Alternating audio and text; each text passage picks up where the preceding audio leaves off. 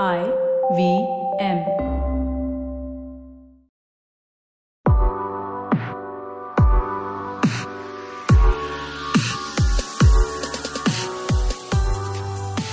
Shy and terrified of judgment, she walked into my office. Her long-sleeved t-shirt hid her self-inflicted pain that marked her wrists. She had nothing to be afraid of because it was my responsibility to help her. I know what it's like to feel different. To feel hurt because of the person you are. Judgment was the last thing I wanted to do to her. I'm Ryan. Helping people has always been something I've wanted to do all my life. With psychology and therapy, it wasn't just about what the disorder is, but about helping someone cope. Whether it was a girl with bipolar, or a guy suffering from anxiety disorder, or even my most recent client, a girl who's been cutting herself. She was very apprehensive at first when she came to me.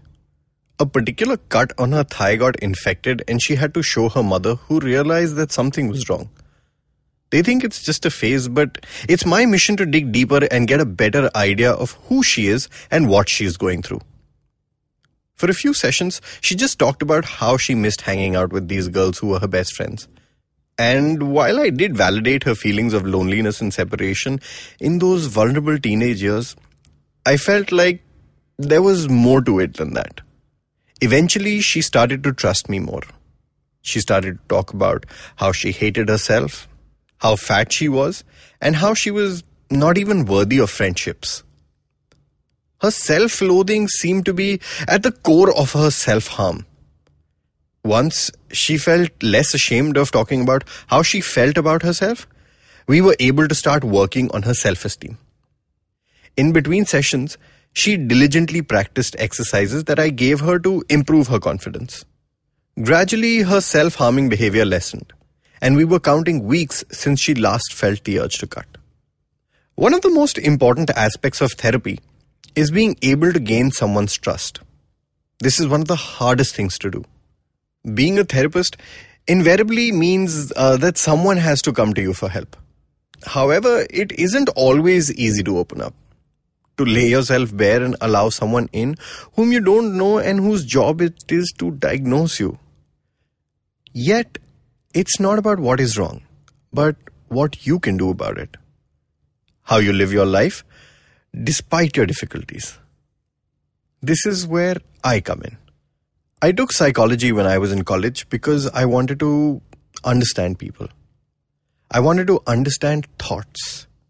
I wanted to understand myself. I wasn't quite sure what I wanted to do with it initially, but I started to realize that I could help people. It's a delicate balance between trust, empathy, asking the right questions in the right way, and of course, active listening. My work as a therapist was inspired by difficulties that I had faced. See, I was always a good talker. From a young age, I picked up on things by listening and observing. I was utterly fascinated with the world. I could stare and play with grass in our gardens for hours and not get bored. My box of crayons and drawing books were my ways of expressing myself to the world. I would draw lines and circles and odd things. You could say that I dabbled in abstract art.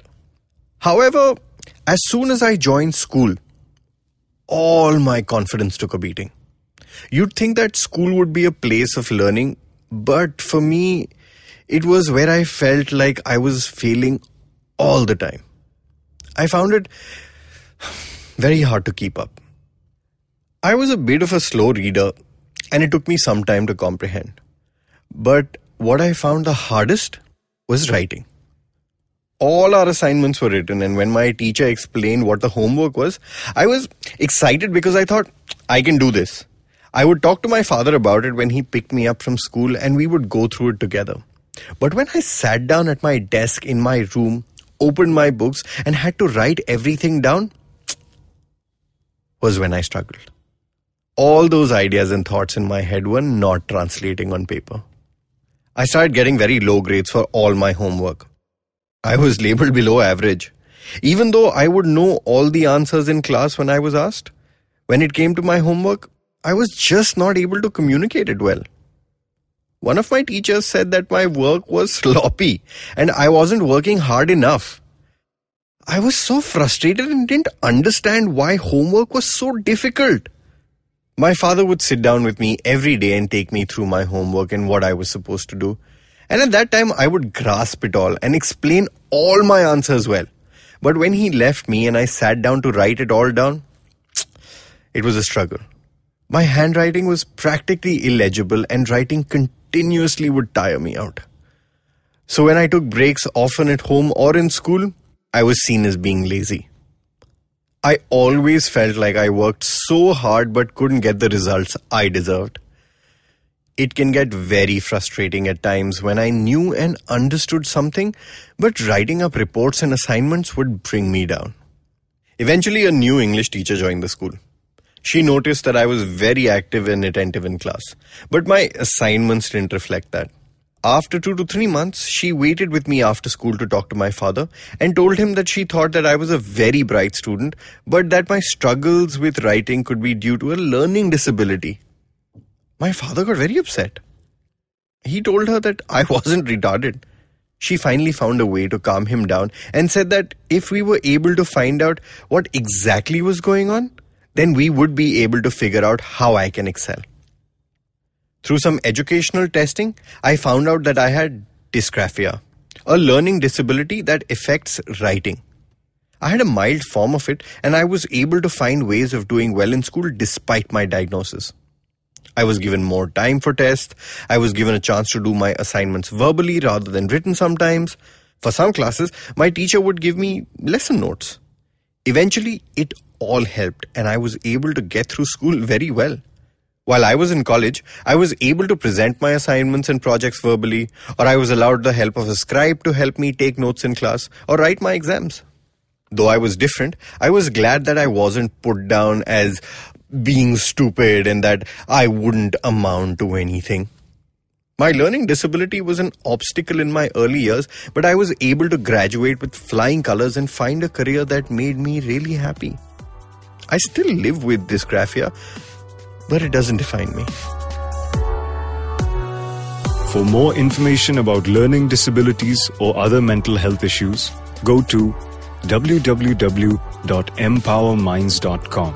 That's www.empowerminds.com. Or call 97028 00044. That's 97028 00044.